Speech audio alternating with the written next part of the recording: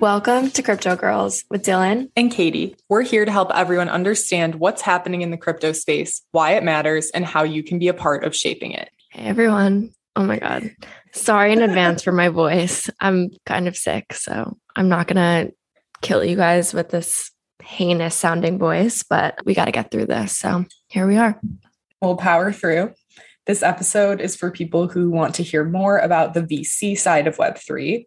Vocab words include Dutch auction, proof, and moonbirds once again.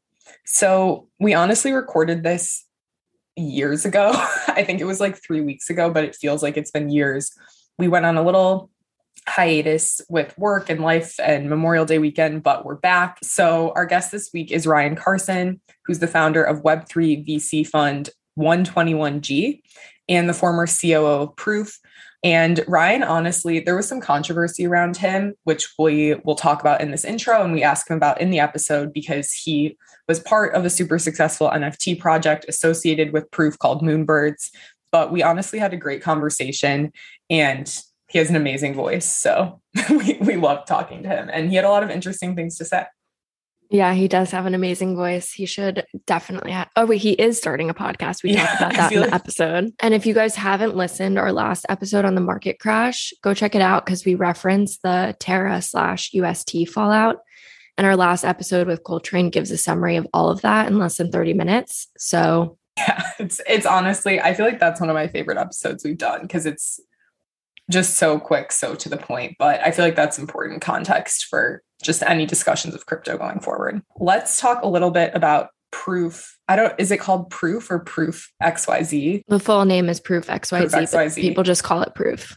Okay, yeah. So let's talk about Proof, Moonbirds, this other guy, Kevin Rose.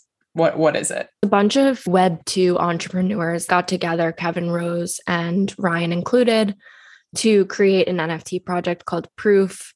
It was also a podcast and they started launching NFT projects within Proof. So Moonbirds was one of those projects and we get into all of that in the episode. So it's definitely worth sticking around and listening to what Ryan has to say about everything that went down and what's going to happen with his new fund. In other news, I would say the vibe of crypto Twitter is kind of quiet. People are still working and posting, but I feel like the hubris has dissipated a little bit and people are being a little bit more humble. I feel like also just the general pace has really slowed down. Yeah. And maybe, I mean, it obviously wasn't sustainable, but maybe it's just people have kind of settled into the projects that they're building. And so I just feel like we were at a point where it was every single day there was a new significant NFT project. That's definitely not happening anymore, but the ones that were doing well are still around. Yeah, I think it was that initial hype and we're past that initial hype and we've gotten past the first, I would say, significant crash since wider adoption of crypto. There have obviously been other crashes, but this was the first crash that had the most widespread impact. So other news, a former OpenSea executive has been indicted by the feds for insider trading, which I think is really interesting. And we should stay up to date on that story. And we can do an episode on that. Yeah, because I feel like that gets into all the legalities that we've been trying to understand this whole time. Yeah, we should honestly, maybe we should do a Twitter space with Kryptones again, the lawyer. Oh, that would be fun. Yeah, I feel like this is definitely a case that people are going to be watching. Because it's like, oh shit, the government is actually starting to catch up with these people. Kryptones also said that there's another case that we should be watching. I think it's called Ripple. Could be wrong, but go back and listen to our episode with Kryptones about that. Maybe we can include that in our Twitter space as well. We'll keep you updated. Kanye West registered for trademarks to launch Yeezy NFTs, and The Weeknd is launching a crypto-powered world tour, which I find interesting. That word, that like buzzword of crypto-powered has started to sort of catch on. We'll see what that actually means. Also notably, the Bored Ape Yacht Club Discord was hacked for the second time, and people who were involved in the project lost over $300,000 in assets. Gordon Goner, who is one of the founders of Bored Apes, he was tweeting out like, we need a new platform. So we'll see how that shifts. And people are just really gearing up for NFT NYC. So we're hoping that maybe we'll be able to do a little coffee chat meetup, but Let us know what you guys think. We're scared no one would show up. So I don't know. Yeah. If you would come, please DM us. And also the week before NFT NYC, there is Art Basel in Basel, Switzerland. I'll be there. There are some NFT meetups. So if you're going to Switzerland for Basel next week, please shoot us a DM as well. We'd love to meet you. Enjoy our conversation with Ryan. And as always, reach out if there are specific topics you want to hear about going forward. And if you guys have any questions, concerns, we're here to talk about it all. And enjoy.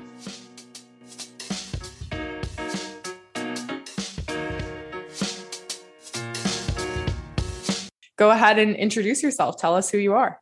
You bet. Thanks for having me on the show. My name is Ryan Carson, born and raised in Colorado, got a computer science degree and just fell in love with Web 2, really. Started 3 companies. Those 3 companies were acquired. And along the way, became good friends with Kevin Rose, who was my first investor. And he brought me into the NFT world. And that landed me a spot as the COO at Proof. And I helped build the team and launch Moonbirds. And then that led to my latest adventure, which is 1.21 gigawatts fund, or 121G, which is an NFT focused venture fund. So that's me in 30 seconds. For our listeners that might not be familiar with these big NFT projects, tell them a little bit about the past projects you were involved with and what transpired.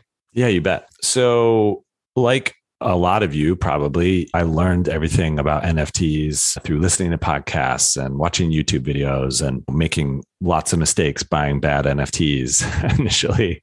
Just kind of taught myself, and that led me to the Proof Collective. So like I said, I was old friends with Kevin Rose, who had done a many podcasts and done many things. And he launched a podcast called Proof. And I listened to every episode. And he decided to launch an NFT community on top of that podcast. And so in December of 2021, he announced that he was launching a NFT, and it was called Proof. And it would be a Dutch auction starting at 5 ETH and going down, which means if it sells out at 5 ETH, it sells out. But if it doesn't, the price keeps decreasing until it eventually sells out. And I thought this would be fun to join this community. What could be better than learning inside a group of 1,000 NFT collectors and enthusiasts? And I had just sold my company. And so I thought, let's give it a go. It's kind of just a private community of 1,000 people who love NFTs. And the idea was you buy the NFT and then you get into the Discord and you hang out and talk about all things NFT. And Kevin didn't promise a lot. He basically said, hey, this is going to be a community of collectors. We're not sure where it's going to go. Just join us if you're passionate about that. And I did that. And because he and I were old friends, I just started helping out more. So I helped him kind of build a community and do Q&A sessions. And eventually it just became clear to me, gosh, I'm doing this all day anyway. Why don't I just asked to join the team and help him build the company? And I built a lot of companies and hired a lot of people and raised venture capital and kind of done all these things. So I just pitched him on the idea of me joining as his chief operating officer and helping him build the company. And he said, sure, let's do that. And so we just started building that community and trying to take care of our members as best as possible. So tell us a little bit about how then Moonbirds sort of came from Proof. So we had this amazing, passionate community of 1,000 NFT collectors, and the unique holder percentage was very high. I think it was like 92 to 93%, which is great for an NFT collection. So we had a real genuine community. And we were starting to build trust and connection with that community. And then we launched our first project into that community, which was called Grails. And this was pre-Moonbird. So Grails was Kevin's idea. He put it together. He did an amazing job. He basically recruited 20 artists, and 4 of them were the top grossing artists of all time in NFTs. And he told the community, okay, we're going to do a drop, and every Proof member gets one of these NFTs. But the trick is there's going to be the world's best artists in here, but you don't know which artist did which piece. And so you have to pick the piece based off of the art. So instead of trying to buy a piece because it's by a famous artist, you really have to pick the art you love. And it was a fascinating game. And of course, the reason why it's called Grails is it was a throwback to Indiana Jones and picking the Holy Grail. It was just the most fun the community ever had. We were all trying to figure out which artist was which and which piece was which. And I eventually knew, because I was on the team, who the artists were. So I wasn't allowed to pick after I knew who the artists were.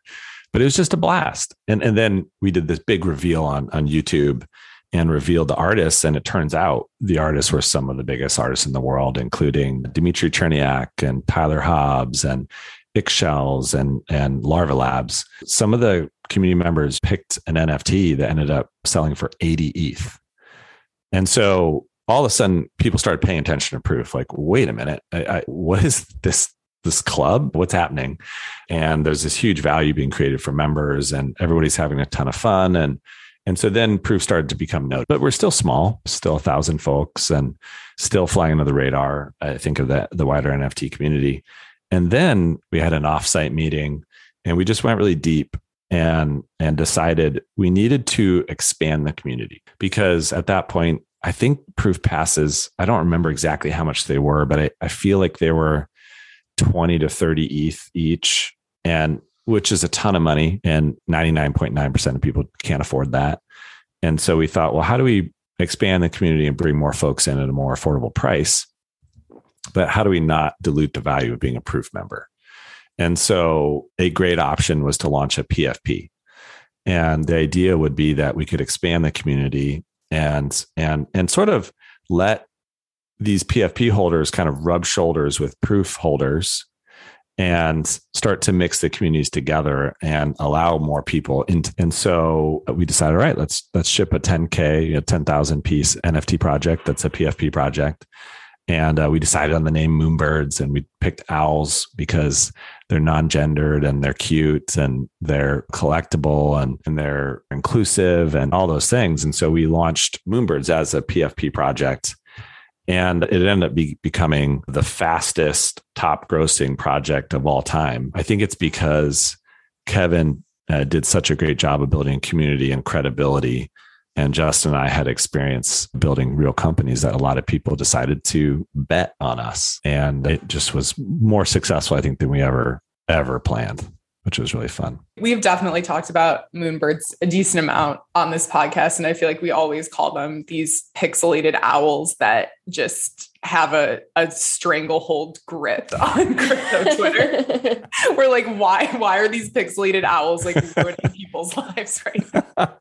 I know there's so many reasons, I think, why the project was successful. Number one, Kevin did a very good job of building credibility for decades. Right. He wasn't some anonymous founder that had no experience. That was thing one. Secondly, we built a real community first with Proof. So we didn't launch as a PFP project. We launched as a community of 1,000 people. And then what we did is we gave more value to that community, right? Through Grails and through meetups. And then every Proof member got 2 free Moonbirds. So we launched Moonbirds into a passionate community that was established, led by credible leaders. And then Kevin, Justin, and I have real experience building real companies. So people knew who we were. And then Kevin and I have really good connections to the venture capital world and to the DAO world. And so a lot of, VC funds and DAOs felt comfortable buying into Moonbirds and collecting, which caused this huge rush of capital on mint day. And then we had real plans to ship product for Moonbirds. And then the timing was great, right? There wasn't a big project that was sucking all the, oxygen out of the air at that point in time. So it was kind of the right project at the right time to launch. And I think that's why it did what it did. There's always an element of luck in there. And thankfully we got lucky in the timing. So obviously you're now with 121G, as we mentioned, that's kind of your next venture. So before we obviously want to hear about that and all the things that you're doing, but how did you make the decision to jump from Moonbirds into the fund? Because you did go pretty quickly. It was quick. So when I sold my last company, I had always wanted to start a venture fund because I had raised a lot of capital. And I thought, I think I could be a great investor because I understand what founders need. And I could have a lot of empathy, and I think I could be very helpful. And while I was thinking about that, I joined Proof. And I didn't plan on joining Proof full time. It came up as the need arose. And so when I asked Kevin to join as COO, the thought was Kevin was full-time at True Ventures. And I thought, I can come in and help boot this up. I know how to do that. And I don't think Kevin and Justin and I knew how big Proof would be and knew how big Moonbird. And so what I was committing to was what I thought was a small project, something I could do and then launch a fund on the side. And so before Moonbirds, I asked Kevin if it was okay if I launched a fund on this. And a lot of entrepreneurs have funds and a lot of executives have funds on the side. So he said, sure, no problem. Let's make sure we do it legally correct and get the right counsel and do everything by the book, which we did. And then I announced the fund, I think it was like on April 4th. And then Moonbirds happened. And it was way bigger than any of us thought. And I think at that point, it became clear to all of us, okay, Proof is going to be a multi-billion-dollar company. And the kind of COO that Proof needs is someone that's taken a company to billions of dollars. And I haven't done that. I've had hundreds of employees and I've started multiple companies, but that's not me. And I think Proof needs that. And also, I'm in a place in my entrepreneurial career where I couldn't move to Los Angeles, which is where Kevin and Justin were going to be. I've got my family on the East Coast now, and I wouldn't be able to do that. And also, I knew what it was going to take to build a company, and it kind of takes everything. And so we just had a nice friend-to-friend meeting where we all agreed Proof needs a COO with a ton of experience. I want to run my own thing. I think we can part ways as friends. And we did that. And Kevin and Justin and I are still good friends. And I still own it's a little bit less than 1% of Proof Holdings. And I still own all my Moonbirds and all my Proof passes. So I'm very much in the community still, but just able to focus full time on 121G, which is just kind of more my personal style. I'm very entrepreneurial. And so we thought that it would happen a little slower, right? So when I announced the fund page was live on like April 24th, the thing I learned, and this was helpful in hindsight. So I picked up something like 30,000 followers on Twitter from between April 4th when I announced the fund and April 24th when I said, hey, the website's live. And honestly, I didn't think about the fact there was all these people that had no context. And to them, they're thinking, what? Like, the number one, folks thought I was a founder, and I'm not. I was an executive. So they thought, well, the founder of Moonbirds is launching a fund? Like, what? This is so bizarre. And how can he do that and focus on Moonbirds? This doesn't make any sense. And so lack of context, I think, caused just a lot of confusion. And in hindsight, I would have explained that better or changed the timing, but c'est la vie. So we had to speed up the transition, which is fine. And now, thankfully, I think within 7 days, I had raised like $40 million and the fund was full, and just blown away by the interest in the fund. So I'm excited now to be able to focus full time on that. Yeah. So we need to talk about 121G. Tell us what it is and what's the difference between a traditional fund and a fund in the Web3 space. Yeah. So 121G stands for 1.21 gigawatts, which comes from my favorite movie, Back to the Future. And my wife thought of the tagline, which is fun. It's the fun that you wish you could go back in time and invest in. So it's just having some fun with the branding. And so the interesting thing about an NFT focused fund is that it has to be a much shorter fund. So traditional venture capital funds are a decade. And the reason why is because it takes a long time to build a company. And you need usually about 7 or 8 years to do that. And so if you're investing in a company and buying equity, you need 10 years before you can return capital to your investors. But in the NFT space and the Web3 space, as we know, it's just goes at light speed. And a year is like 10 years. So 121G is a traditional venture fund in the way it's formed, but the timeline is much shorter. So it's a 4-year fund, which is still a long time, honestly, in the NFT space. And so the plan is that we're going to have 3 pillars of investment inside the fund. Pillar 1 will be about 55% of the capital is going to be deployed to new projects led by vetted high quality teams. And so what I'm going to do is launch a podcast and bring on high potential founders as guests, interview them about their projects. And I'm really going to vet them for project, product, and timing and team. And basically, if I think that they've got the right stuff and the right idea, then we'll deploy anywhere between 500 to 700 ETH per project on mint day. And we'll just buy the floor and then hold. And the goal is to really invest in good teams that have a long-term vision. I can't wait to meet with those teams. And every month I'm planning on having a Zoom call with them and saying, okay, how can I help? Where are you blocked? What connections do you need? But also hold those teams accountable to KPIs and OKRs and really support them as founders. So that's going to be one big part of the fund. The second part is we're going to be collecting one-of-ones. So you two know more than I do about traditional art. So I'd love to learn from you all. And that part of the fund, we're going to focus on one-of-ones from the world's best NFT artists. And so I'm going to go to them and ask if the fund can collect a piece from them. And we're just going to hold for as long as we possibly can. And then the third part of the fund is we're going to invest heavily into the Proof ecosystem. I have high conviction of Proof and Moonbirds. I know where the project is going. I know the team is legit. So looking forward to buying pretty strong into the Proof ecosystem. So that's the fund. It's going to be a wild ride. That's amazing. That's really exciting. So people are going to be listening to this a week after complete market meltdowns as seen in the headlines. Yeah. How are you feeling in this current moment? How are your investors feeling? And where do you think we go from here, just in your opinion? I don't want to make light of what's happening, right? There's some really painful things going on where folks are losing significant amounts of wealth. And that is terrible. The meltdown with UST and Luna, seeing a stablecoin collapse was very scary. And then seeing ETH drop below 2,000. And this is scary stuff. I just want to acknowledge that it's not a light situation. But conversely, it's the absolute best time to launch, to be able to deploy capital in a bear market is very fortunate. And it means that we can buy into projects that are very high quality projects and purchase at a much lower price. So I'm really excited about that. It's interesting because I've got about 100 LPs, which stands for limited partners, if you don't know about venture, which are the investors in the fund. And they're from really different walks of life.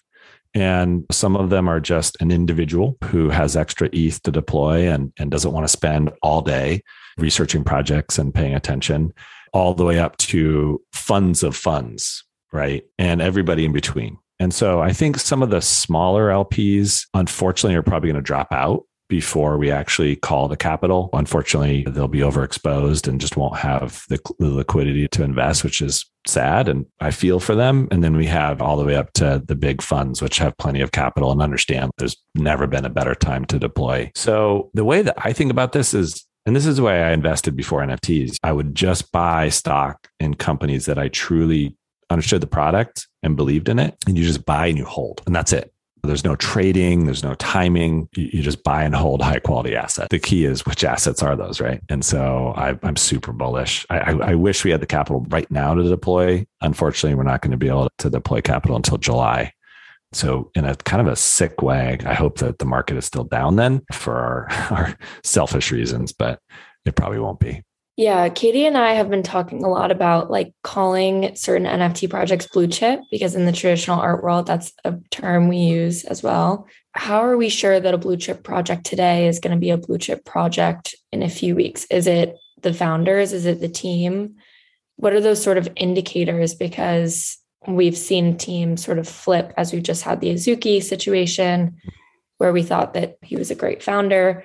It's just so hard to have a strong grip on what's fact in this space. And there's so much misinformation, which is what we're trying to help people with on the podcast. So we're curious to know your thoughts on that. Yeah, I have a pretty strong opinion about anonymous founders. I won't be investing a single ETH into an anonymous founder. I'll probably miss good projects because there will be some anonymous founders that are very legitimate, but I just think it's too risky. And so the first very simple requirement I have to even consider a team is that all the founders are not anonymous and they have LinkedIn profiles and they have real experience. So I was on a call with a potential project today, and I basically said, have you hired people before? Have you built real product? And those folks said, yeah, I've actually, built a whole nother company, hired 120 people. And it's like, great. Okay. You've passed the first bar. So I think in the NFT space, we just need to have higher standards. None of us would buy a stock from a company that had a bunch of founders who are anonymous. Nobody would do that. And so I think we just need to raise our bar to that. And so it's all about the team, 100% about the team. And it's pretty scary if you think about it, that a lot of us are, and I don't do this, but a lot of the industry are buying into projects where they've never seen a video of the founder.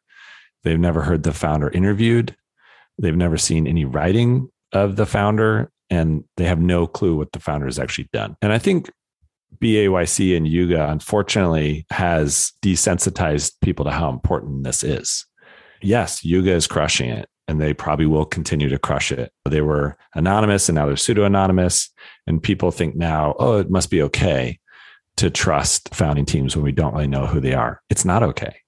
And we saw that with Azuki, and we'll keep seeing it, right? It's just too tempting for normal people to see 10, 20, $30 million come into their wallet and not take it. And so, and one thing I want to be very clear about at Proof and Moonbirds is that Kevin, Justin, and I received 0 cents, like literally nothing from the mint and from royalty. Kevin, Justin, and I were on salaries, and all the money is going back into building the projects and into salaries to build the team, right? Because that's the way real companies work. So I think we should just expect that, which means we probably should be super careful about FOMOing into projects or thinking, oh my gosh, like maybe this is going to go from 0.1 ETH to 1 and I'll 10x my money. Even if it does, are you going to time the exit? Are you going to hold? And if you hold, what is the project actually going to do? So 121G is going to deploy to 12 projects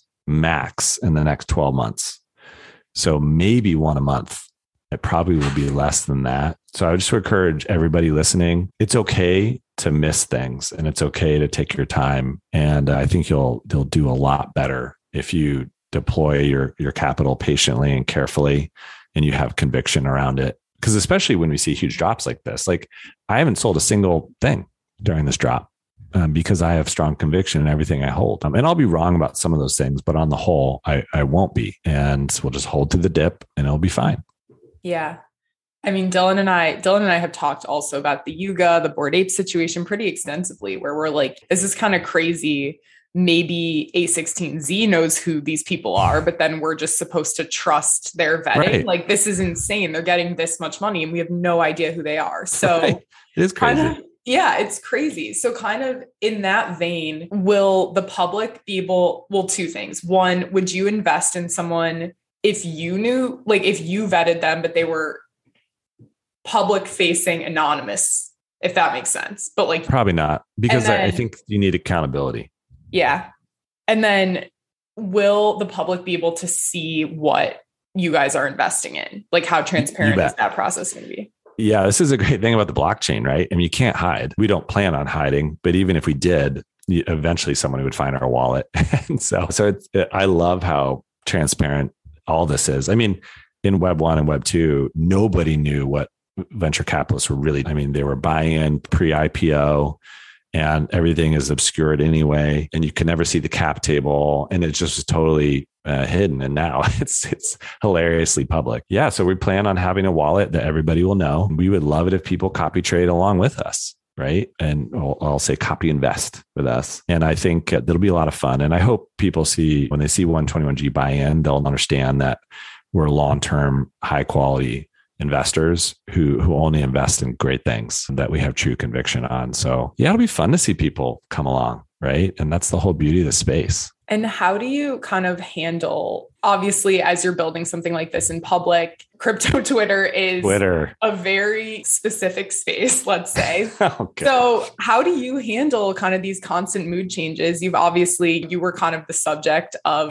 a bit of backlash on Twitter. How do you handle like immediate feedback and often angry feedback from people in the community? And how do you look at social media culture? Boy, it is interesting, isn't it? So I've been on Twitter for 16 years, I think. So from 2006, and I've seen it go through all sorts of cycles. And what's interesting is when I kind of got into crypto Twitter at the end of last year, it's interesting because at first it was a very friendly, inclusive space. Like everybody was WAGMI and everyone was helpful and friendly. And then I think as soon as I helped launch Moonbirds, the tone sort of changed. When you're involved in a project that can become a significant part of someone's net worth, things change. It's hard because it seems like nobody has any context all the time. Everything you do, it's like either people haven't bothered to read your previous tweets, or they're busy, or they don't care, or they're new.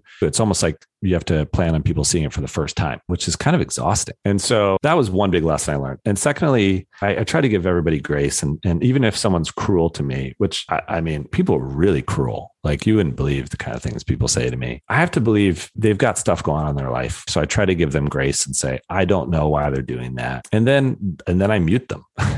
So muting is great because no one knows if you mute them versus blocking. So I just mute folks because I figure they're not going to like me. They probably won't change. And I just don't want to see it. So that's kind of my tactic. But yeah, it is brutal. I mean, like there's times like literally I've cried about it. Nobody knows that and nobody sees it. And I'm an adult. So it's tough. I'll tell you that. People do not think about the impact of their words. That's for sure. Definitely not, especially when this space gives you so much agency to be anonymous. It just takes like keyboard warrior to the next level. It does. I mean, like I'm going to be a guest on another show later today, and they want to specifically talk about Moonbird. So I prepped some stats. And so I was like, I want to think through this. And what's kind of crazy about all this is people thought maybe I was taking some of the mint or some of the royalty, right? Which all those things were not true, but they didn't know that. So, but I just did the math. And so the Moonbirds Improved team together, we basically created $646 million of value when you count folks who got in at 2.5 ETH and held to the current floor, right? To 23. That's like crazy value. So it's like, how could you be mad at me? I worked my ass off to help make that happen. Right. So it's just weird sometimes when you think about, like, I don't understand why anyone's mad at me. So I guess they've got stuff going on in their life. And also I was on a salary. I made $0 out of the whole thing. And yes, I bought some Moonbirds, but I did it in a fair way. And you just have to go, oh, well, I guess people are just mad sometimes. Let's try to ignore them, I guess. What are some of the biggest lessons you learned from your various experiences besides mute people who are being assholes? I feel like that's a great lesson. I'm such a fast mover. I'm an entrepreneur. I like to build quick and move fast. And I think I did learn sometimes it's good just to slow down and take a few days longer to communicate or to explain. I think it reinforced my belief in good teams. Kevin and Justin and the rest of the Proof team are gold star level, and they're a team that I trust. And I think the third thing is it's important to be kind. You just don't know what's going on in people's lives. And it's easy to fire off a cheeky comment or say something mean. You just don't know what effect that's going to have on somebody. And some of this can push people over the edge.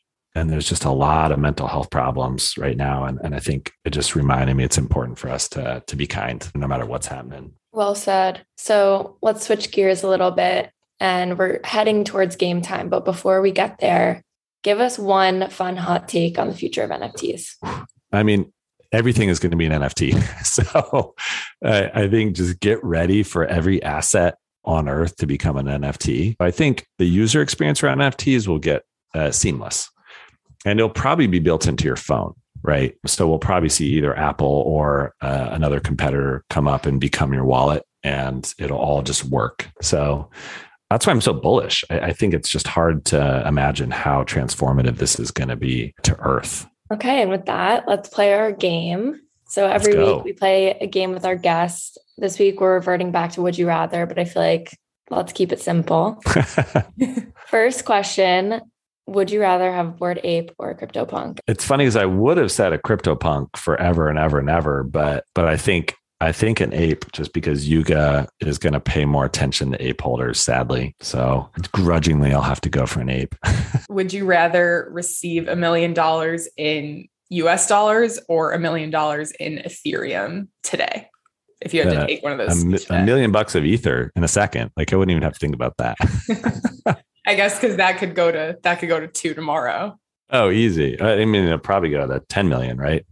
So yeah, I definitely would take that bet. Bullish. Would you rather have a Moonbird or 20% of a whale's profit for 5 years? I was thinking about this question when I read it this morning. I was like, depends who the whale is, right? So, but I have to say Moonbirds. Like, I mean, there's going to be so much value that's delivered to Moonbirds, and plus they're cute and fun and collectible, and it's a good community. So I would take a Moonbird every day.